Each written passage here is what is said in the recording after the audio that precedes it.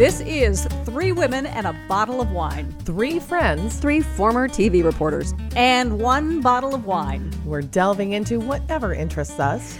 News, not news, it's what affects our lives, because it's probably affecting yours too. I'm Kim Inslee. I'm Lynn Melling. And I'm Julie Barkey. And now on with the pod. We are so excited to welcome Amy Matthews. Many of you know her from her variety of television shows on the DIY network like Sweat Equity. She's been on multiple HGTV shows, Renovation Raiders, one of my personal favorites.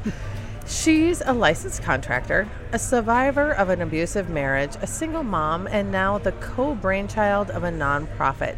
Amy Matthews, thank you so much for joining us. We really appreciate it. Thank you for having me. It's so exciting to be here. Well, let's begin at the beginning. You know, this is a rather unusual career for a lot of women, and I know you've been asked this before, but why don't you explain to all of our listeners a little bit about how you chose to be, A, a contractor, and B, did you ever think it would lead to where it led? Right, not at all. If you would have asked me when I was, 15 to 20 years old, if I would be a contractor working on TV and renovating things, I would have thought you were absolutely crazy. So, our paths meander, and sometimes they zigzag, and sometimes there's just a T in the road. But I started doing home improvement stuff with my church youth group when I was 14 years old. And that kind of got in me as it was all socially oriented. It was about community, and it was about not beautiful things like we see now on, the TV shows. It was about practicality, like getting in there and helping people who didn't have front stairs and they were 80 years old and they had to get into their house. So it was about the practical, making your home work for you. And it touched me and moved me, and I learned some skills. And then years later, after going to school for television and radio and violin and opera and all that good stuff. Wait. Violin. On top of all of this, you sing opera? I do. I did. I won't. I can't. So one more glass of wine and I bet we'll get you two. Yeah, we got a bottle of wine here. Yeah, right. Well, if this was at a karaoke bar, we might have had a different show. We could line that up. Mm-hmm. I feel very insignificant at the moment. I can't sing my way out of a wet paper bag, but I'm sorry to interrupt. Keep telling us about... You're an opera singer. I love that. Question for you then. So you gather the skill set. You're 14. You grow up. You do all of these things, and everybody wants to know, how do you take that and make a leap into television? Well, it was an audition. A local show. So Steve Edelman owned Edelman Productions, right? You guys know Steve. Stephen Sharon. I grew up watching that. I was like, oh my gosh.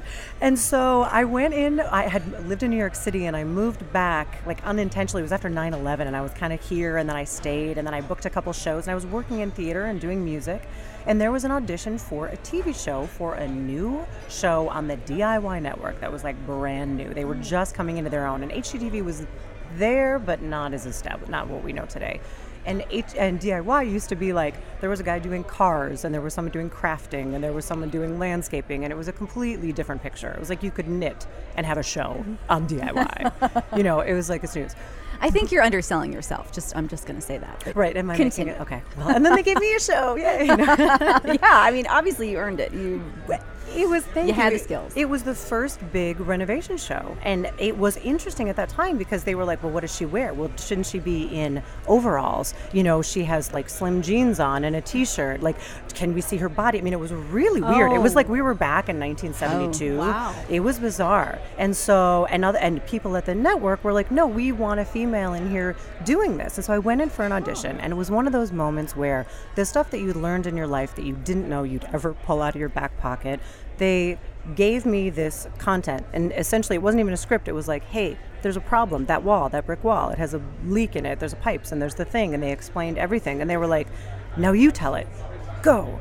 And I ended up just turning around and being able to give all of this content in layman's terms and really translate it for homeowners. And it just worked. That was the audition. It worked. And it was goosebumpy. It was oh my God, I love this. I have goosebumps right now. Right? So Yes. Nobody cared at that point whether you were wearing a something that would show your shape or anything about the woman thing. It was the content. You knew what you were talking about, and that's what sold them. Exactly. And there were a Hallelujah. bunch of... Yeah, right. Amen Hallelujah. There to were that, yes. contractors in there who'd been in the industry for years. And number one, you got to be interesting on television. Right. And number two, you have to be able to translate it. And if any of you have ever talked to a contractor at your house, most of the time you're like, are you speaking Korean? Because I don't even know what you're telling me I need to do in this Hold situation. up the hammer so I understand the tool you're talking about. Exactly. Exactly. So it just one thing led to another, and then instead of just being a TV host, and I'm using quotes, because at that time it was like, yeah, you come on here, you can do this. I was like, no, I'm going to know everything. So I just started eating it up, and we got on the shoots, which were they were shoots, but they were projects, right? And so we're in there, and I was like, give me the torch. I'm going to learn how to sweat pipe. Give me the tile saw. I'm going to learn how to do all this. And so I took the things I already knew and then added on to them and tried to become like truly a jack of all trades. And it ended up being a 10, 12-year career on the networks, which is amazing. And it was so early in, as you mentioned, with all of these shows. So how do you think being a woman helped, or did it hinder you? I think maybe both. I think it helped people. That's a really interesting question. Here's what I found. When I would go into people's homes, the people that were most insecure about there being a woman with a tool belt on who knew something were either women who were weird to me. It was so bizarre. It wasn't like, hey, I'm here and we can do this thing together. They were like, well, what does she know? And then there were the guys that didn't grow up with home improvement, who didn't know anything, and they felt really insecure. They were like, oh, do you even know what's in your tool belt? I mean, the things I heard literally put me back decades. I was like, I can't believe that mentality is still there. But what I decided to do was have like the Buddhist beginner's mind. We are all a beginner. Always. And if we're a beginner, we are always open to learning something, and we're not fearing proving what we know. We are just about learning so that we can turn around and teach that to someone else. It's not a competition. Not a competition, no. And that ended up really helping me have peace and joy and openness on the job. And that's when I really started to learn. Tell us your story about being a mother, a woman, and how it parlayed into your newest endeavor.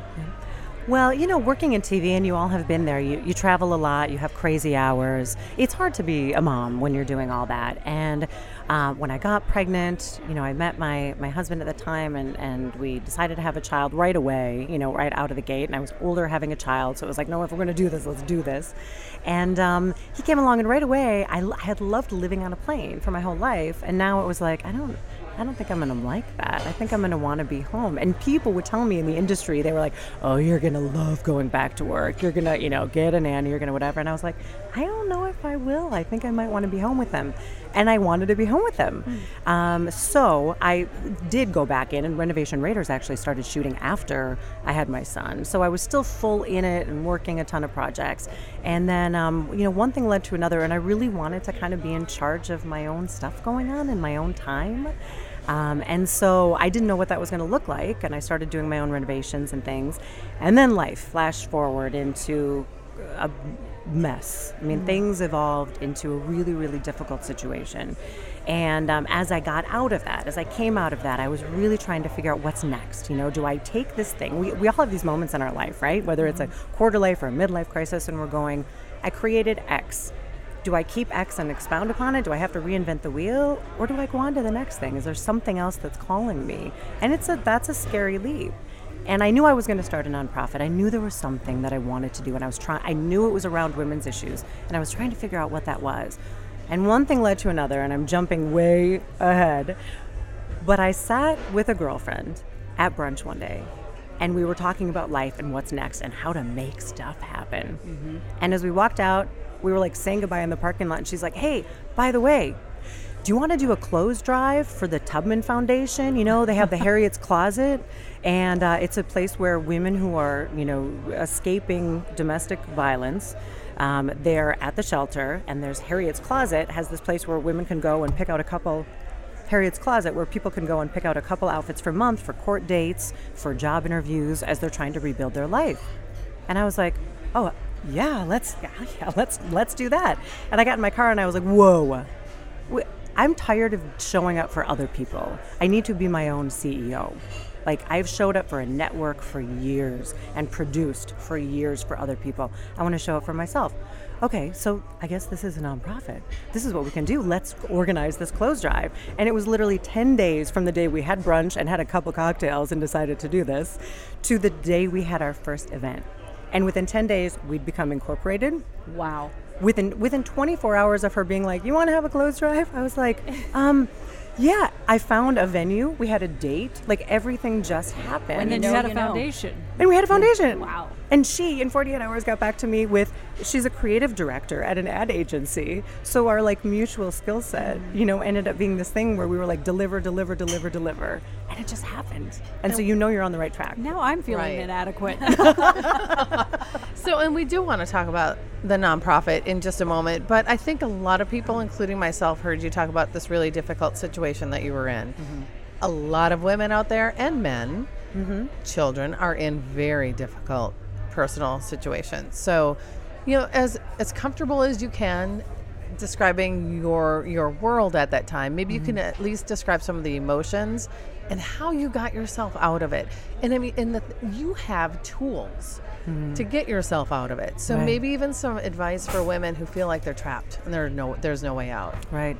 That's an amazing question, and there's so many levels in there. I think the first step, even before getting out, is getting in and realizing, how do we make these choices? Number one, are we teaching our kids about healthy relationships? You know, I was never really taught what that was. So this was an abusive relationship. Yes, and abuse occurs on all different levels, and that's the other thing. And people say, oh, what is verbal abuse? What's financial abuse? What's emotional abuse? These are things that will tear you apart and put you in the hospital because you become, it literally tears apart your soul on a level that it's kind of indescribable. But the people that are listening that have ever been through something like that, they're going, oh my gosh, raising my hand, I know how you feel.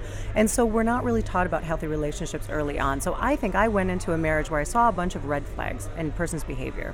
And I thought that by love and commitment and by raising them up and by setting my own dreams and things aside and by putting them first, that I could make the situation better. That I could do that. I could fix it. And Such a woman thing, right? right? Right. Yeah. And I realized, well, number one, that's not the case. Number two, especially if you're dealing with any sort of addictions, a person has to want to help themselves, right? And then when a person has to want to help themselves through a situation. We can't be anyone's saviors, and sometimes we can only love people. We can't save them, and so sometimes that also means loving them from afar and stepping out.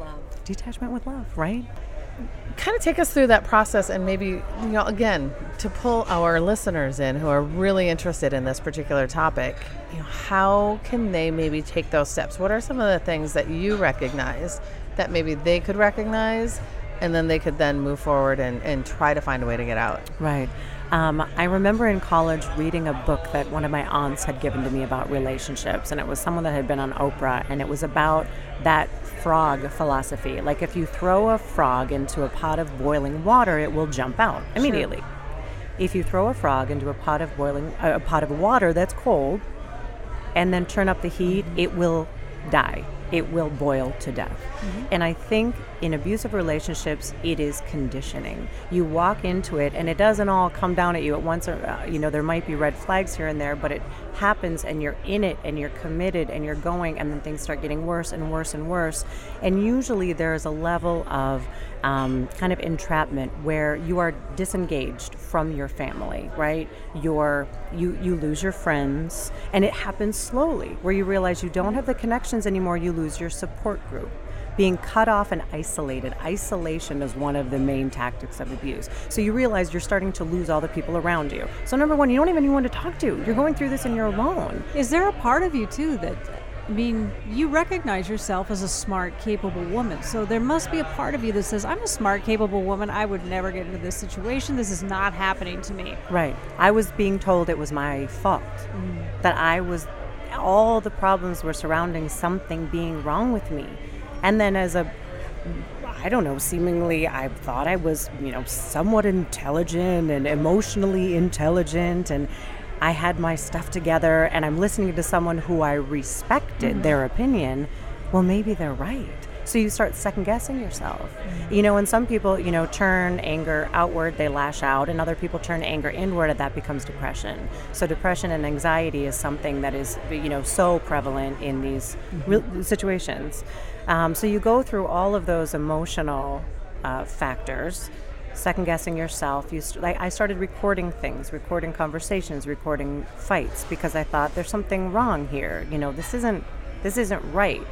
I ended up having a domestic abuse hotline and a suicide hotline phone numbers in my bedroom drawer. And I called them. And it was, I mean, I look at my life right now and I can't remember the sensation of how low I actually was when I was in the middle of it. And the lowest point came 2 years before I even decided to leave the situation. So you stay, because for me, there was a child.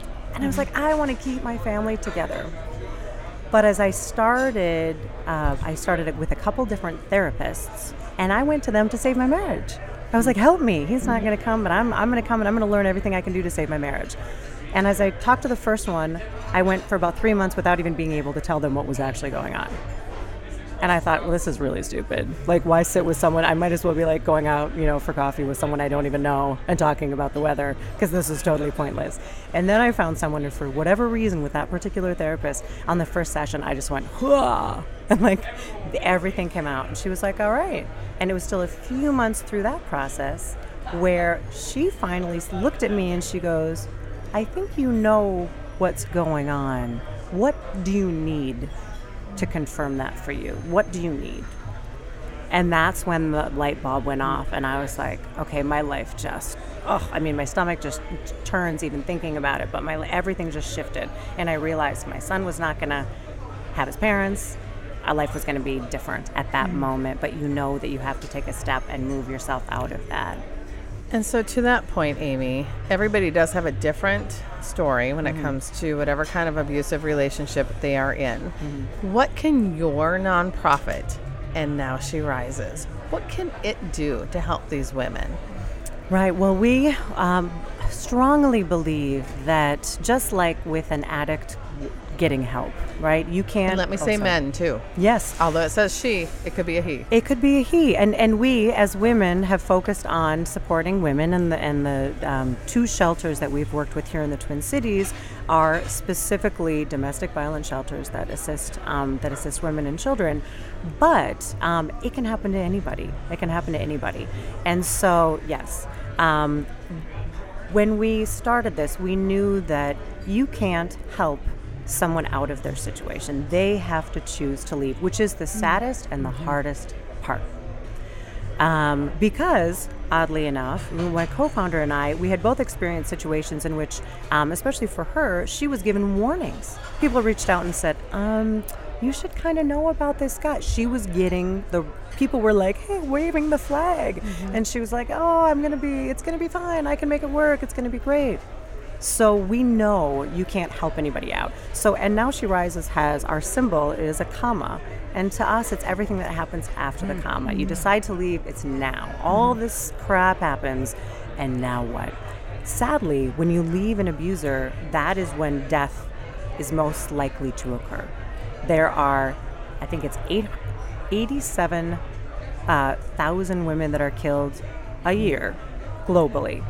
Of that, 50,000 of them are killed by intimate partners or family members. That means 137 women a day are killed by a domestic partner. That's insane, right? And so when you look at those numbers, it's staggering, and you're like, so the most dangerous part we have learned is when people actually leave. That's when things escalate. That's when the abuser is losing control. That's when they're lashing out. That's when the danger is. And yet that's what you have to do if you're in that situation. You have to. It's never going to get better. You can't get to that next step until you make the break. Exactly. And once you do, that's the most challenging and dangerous spot. And we found that that's where we want to come in. That's what when we want to arrive and help people change their narrative, because you're coming out of it and you are feeling like a victim. And no one wants to define themselves by their story. Our stories don't define us for the rest of our life, but they give us tools to start the rest of our life. And so we wanted to make a really positive spin on that and show people how they can start the transformation process. And that starts with yourself. That starts with no contact with the abuser. I mean, there's so many different things and resources that we wanted to give, but we've contacted this abuse shelters locally, the resource and crisis centers, and we've been working with them for the past few months now since we got incorporated. And what we've found that our nonprofit will be is a conduit between women needing resources and these places, but especially between the public, with education and resources for the public and opportunities for the public to show up and give back, gain awareness to try and stop. We want to stop the cycle. And the stigma, because I think there's so many women who feel ashamed and they can't leave a relationship because of what other people are going to say, and there is such a stigma around that. So ending that and making it okay to come out and say, this is a problem that I'm having, help me. Exactly, and teaching about what domestic abuse and that domestic violence actually is, that there are so many different levels to it. When people start understanding it, they go, maybe this is what's actually happening. I couldn't define it, I couldn't put my finger on it, but my world is a disaster, you know? And so we have found that we are a great conduit between people that want to come out, like our, clothes drives, our panty drives, figuring out what the greatest need is at these shelters for women in recovery, and then finding the people that want to go out for a cocktail for the night, and why not have it be for a good cause? And so that's kind of what all of our fundraisers and our events have been surrounding.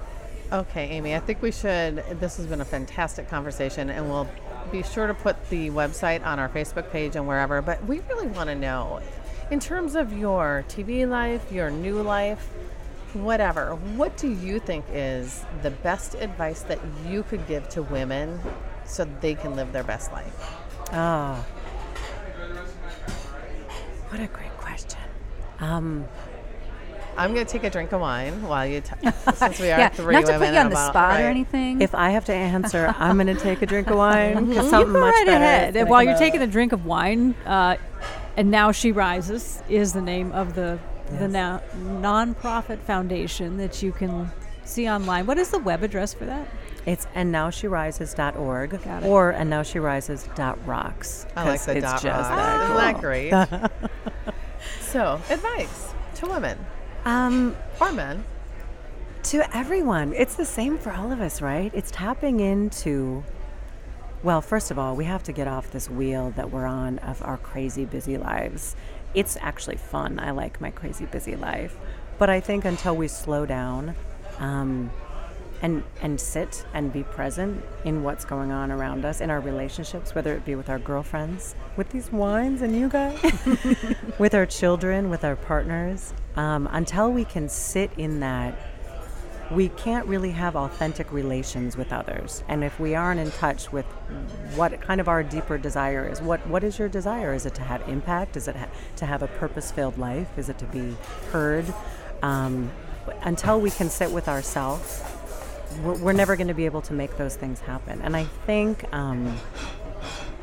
think digging deep into what is our purpose. I mean, to me, I've been sitting for the last year and a half coming out of a situation that was really challenging. I feel like the whole point of it is I want to have purpose. Like, what do I do with whatever has been handed to me or whatever I have chosen or whatever I have brought into my life? How can I take that and make a difference for someone else? And to me, it's been a combination of on the home side of things and renovations and empowering people and sharing stories about what to do and how to beautify their space and how to make it function, and then also how to empower people enough to have self-respect enough to be able to cut ties with toxicity in their life. And so I think all those things coupled make me feel like I'm living a purpose-filled life. And that's what I want to share with other people, is how to tap into that. That's beautiful. Well, listen, we want to, first of all, cling to that. Yes, right? Absolutely. Cheers to that. And while we cling to that, we are going to get to our final flight in just a moment. And that's where we ask you a couple of quick questions just to get some extra information out of you. So we're going to take a break and come right back. 3 Women and a Bottle of Wine is supported by 515 Productions. 515 Productions is a video production business with base camps in Minneapolis and Des Moines, Iowa. Ian, who's so great, and his crew understand the art of creative storytelling, and they know how to make video look really, really good. Learn more at 515productions.com. Our logo was created by Aaliyah DeSalt, a creativity guru offering art workshops to everyone from business executives to book clubs, because we all have untapped creative potential just waiting to be unleashed. You can find her contact information on our website. You can stay up to date on our podcast by checking out our website, 3womenandabottleofwine.com. You can also connect with us on Facebook, Instagram, and Twitter, where you'll find behind-the-scenes photos and, of course, much, much more. Be sure you don't miss an episode. Subscribe to our show on iTunes or wherever you get your podcasts. All right, we are back now for Final Flight. This is a series of quick questions just to learn a little bit extra about you, Amy. So if we're going to start, we are sitting here around a bottle of wine right now, but what is your favorite drink? Wine. Yes. You're one of us. We're so happy to have you here. Yeah, that's Next podcast, 4 women and a bottle of wine. Now, granted, I have to say a really dirty gin martini with blue cheese olives comes second. Holy cow, Yeah. wow. Okay. Amen to that. Okay, least favorite food? Too much food? I Just can- anything. Okay, I can. Cauliflower. I dated a guy in college that had cauliflower ear that was a wrestler, and I'm sorry, but it killed a whole sort of vegetable thing for me. I cannot do cauliflower. Oh God, So it's just this wrong. works great for your We next are at the question. Handsome Hog in St. Paul, and she did eat. You did have the Brussels sprouts, right? Yeah, the They're Brussels amazing. sprouts are amazing. Okay, Yeah. okay. All right, good. So, a habit. Tell us a habit you would like to quit. Procrastination through distraction through technology. Our lovely Lynn Melling could help you with that. Really? She's great. She is on task. I was She going to keeps us say, here. though, I don't see any procrastination in your life. This whole story, you've just been like, boom, boom, boom, I'm going to do this, I'm going to do that. So I think you should go easy on yourself. I don't see a shred of procrastinator in you. If I do say so myself, speaking from a type A OCD personality, self-diagnosed. But, Thank you. but no, I don't see, so... See, I look at it this way. I look at it like if I wasn't a procrastinator, I'd be on the ballot in 2020. That's how I feel. Whoa! I love that confidence. That's awesome. Agreed. And I kind of think since we all have our roots in television, you can't really be a procrastinator. Same day deadlines. It's the perfect career. Make air, not art. I love that. I Right. love that quote. Oh, Amy, you know we love it. We loved having you. It was an absolute pleasure having you on. So thank you so much for joining us, and hopefully we'll get to talk to you again. I can't wait. Follow your nonprofit. For another bottle of wine. And some gin. Next time, martinis. You see his byline in the Star Tribune business section almost every day, but his background is in business. Yeah, coming up on the next episode of 3 Women and a Bottle of Wine, columnist Lee Schaefer talks about his journey into journalism, and he shares his insights on how to read between the lines when you're reading a business story, and he'll help you become a smarter news consumer. So come along with us, everybody. You can get smart and businesslike with us next time on 3 Women and a Bottle of Wine.